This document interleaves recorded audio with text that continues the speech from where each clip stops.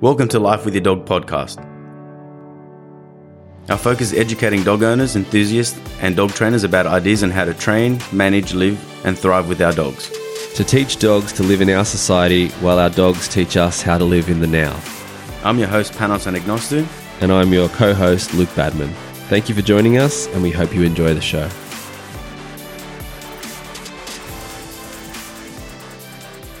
Welcome back to another episode of Life with Your Dog. Panos here with another Q&A. And today we'll be answering the question, what is the difference between a formal command and an informal command? I think it's very important for everyday life with our dogs. And the reason why I say that is because we want to teach formal commands in the manner of sit, down, stay, come when called, teaching a bed command. These are all formal commands, things that we are working on getting from a learnt behavior, something very brand new, into a proofed behavior. And there's a bit of a journey in your training to get from a learnt behavior, trained behavior, and then a proofed behavior. Proofed behavior means that the dog does it reliably under all forms of distractions when it's motivated to be elsewhere and to be doing other things. And our dog 100% listens to us. Let's talk about the recall, calling our dog to come. That is a very formal command. When I say come to my dogs, that means that they have to come to me. Let's just say that I'm throughout the training process, and I think we've mentioned this before in other podcasts, talking about where Nookie would get distracted and wanted to run up to a kid to say hello because she loves being with kids. And if I was to say come to her, sometimes she won't come to me. So then I had to review my training and then go back a few steps and then make sure that I proof it. And how I proofed it in those moments was I had the ball. I'd be out on our local walk in the park. I have her on a long line, or sometimes I have her off the lead, and she'll be approaching somebody. I call her to come, and in that moment I felt that I knew she would do it because I said her name. She looked at me with intent. Then I gave the command. So in that moment when I called her, because I knew that times before in those similar situations she didn't come, I rewarded her. So, and because I reward an intermittent schedule, and my dogs, and for example her, she now knows that I'll do it not just in the how do I say, the predictable places at a certain park or in the backyard or different locations where I normally do it. I now been starting to do this for the recall in places where she wouldn't expect it. So now her recall, her formal command is a lot more proofed. But in those times where I knew it wasn't so good, well then first of all, good management, have her on a lead. So if she does run up to somebody and I don't want her to go up to them, I will then stop her and then make her come back. And in those times, there's going to be a time where I won't say come. And a lot of my clients they say, and the reason why we don't do this is because you don't want to say come. And then we start watering down that command. It starts losing value and its reliability, which then means that can really screw us up in the future. Now, there's times where my dogs are walking, we have them off, and they're sniffing something. Sometimes I would say, let's go, come on, up. And I say, I have different informal commands. The stay command for my dogs is an informal command. So I don't teach my dogs from a sit, a down, or a bed command I don't give them that command, sit, and then say the word stay. What I do is I say the word sit, they hold that sit until I say okay, which then means I don't have to say the stay command because the word sit, the word down, the word bed means you stay in that position. And when do I say the word stay? So for particular spades, I want to go bring him out for a session and a session with my other clients, for example. So I open the door, but I'm getting other things ready. I will tell him stay, which means just stay there until I tell you to get out of the car. And when I get him out of the car, I have a specific word for it. Now, if I open my front gate and I want to, again, quickly check if I've got everything I need, I don't want my dogs running out the door. And usually they don't even walk out the door because I've taught them that that's a contextual command. When I get to the door and I open it, you don't ever walk through it. I don't have to say anything until I say okay. But usually in those moments, I wouldn't be very far from the gate before I release them. So if I want to give them that informal command, I would open the door. I'd say stay. I'd walk to my car, grab something from the car, come back, then say okay. So the difference is that when we give those informal commands, we're talking to our dogs. Like, for example, with the video that attached to this is that Spades we're sitting here. We're in Umana Beach, so we're in a national park, and I'm sitting on a rock, and we've got some properties where we're staying, and then one of the neighbours is there doing something with his bin, and you can see Spades is looking up. Because I've told him to down means you stay there until I release him. So he's technically not allowed to get up until I give the release command, okay. Where if he was just hanging out and he happened to get into that position of laying down without me giving the command, I would say, hey, stay. Which means don't go anywhere, you stay there.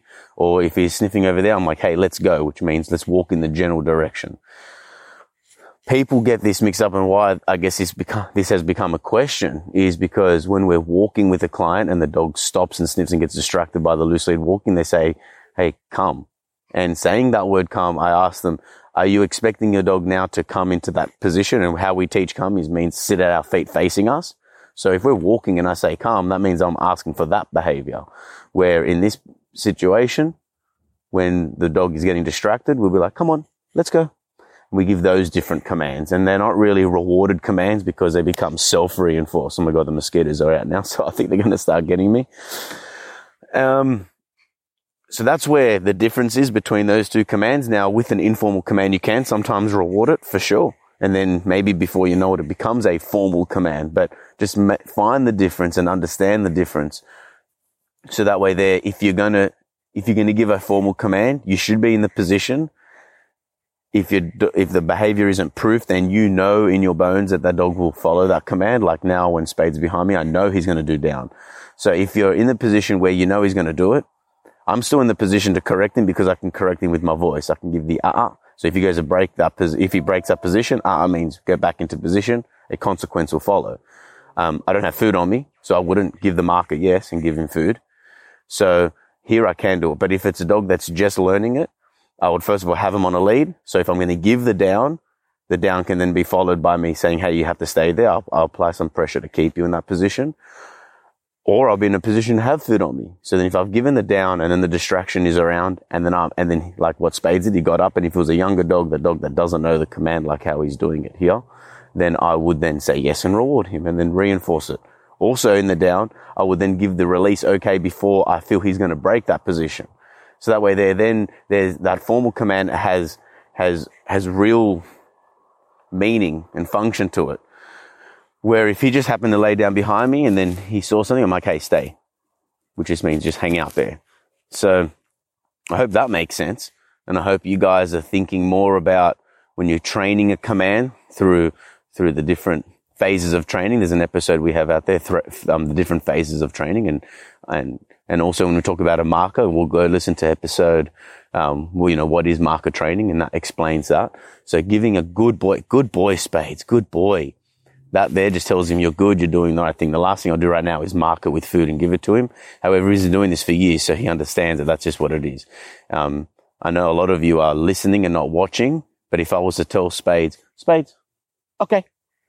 And then he gets up out of position. So if you're watching the video, he just got up now. And now he's like, well, what do you want me to do? And I'm like, well, you can sit out next to me. That's all good and we can just chill out. Where if I was, now that I haven't told him, right now I haven't told him to stay, what I would, for him to sit or to do anything.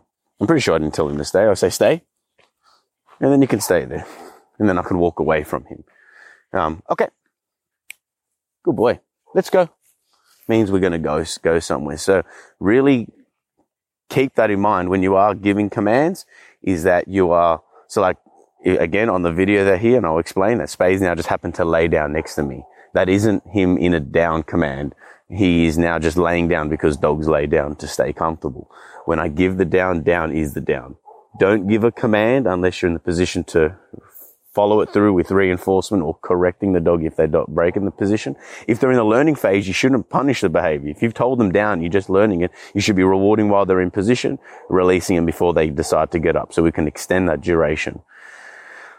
Think about every single time you give your dog a command, because if you had a tally next to it, are you reinforcing it more than you're correcting it, or are you correcting it more than reinforcing it, or you're not reinforcing it at all? Then ask what sort of reliability you have. Be clear with your dog and make sure that you have good communication skills. Hope this helps you all. If there's any other questions, let me know. I'm happy to help you out. And until then, I'm going to go inside and enjoy the rest of my night and enjoy the serenity of the national park that our the property that we're staying at just backs out to. So it's really good. Be in nature, recharge those batteries, be good. And for everyone in the Southern Hemisphere, happy spring. It's a good time, except for the mosquitoes and the hay fever. Hope you guys are well, and we'll see you next episode. Thank you. Bye. Thank you for listening to another show of Life with Your Dog. Please like, rate and share if you're enjoying our podcast. You can also find us on Instagram, Facebook and YouTube. For all dog training videos, tips and techniques, visit noochespooches.com.au. Thank you and stay tuned for next time.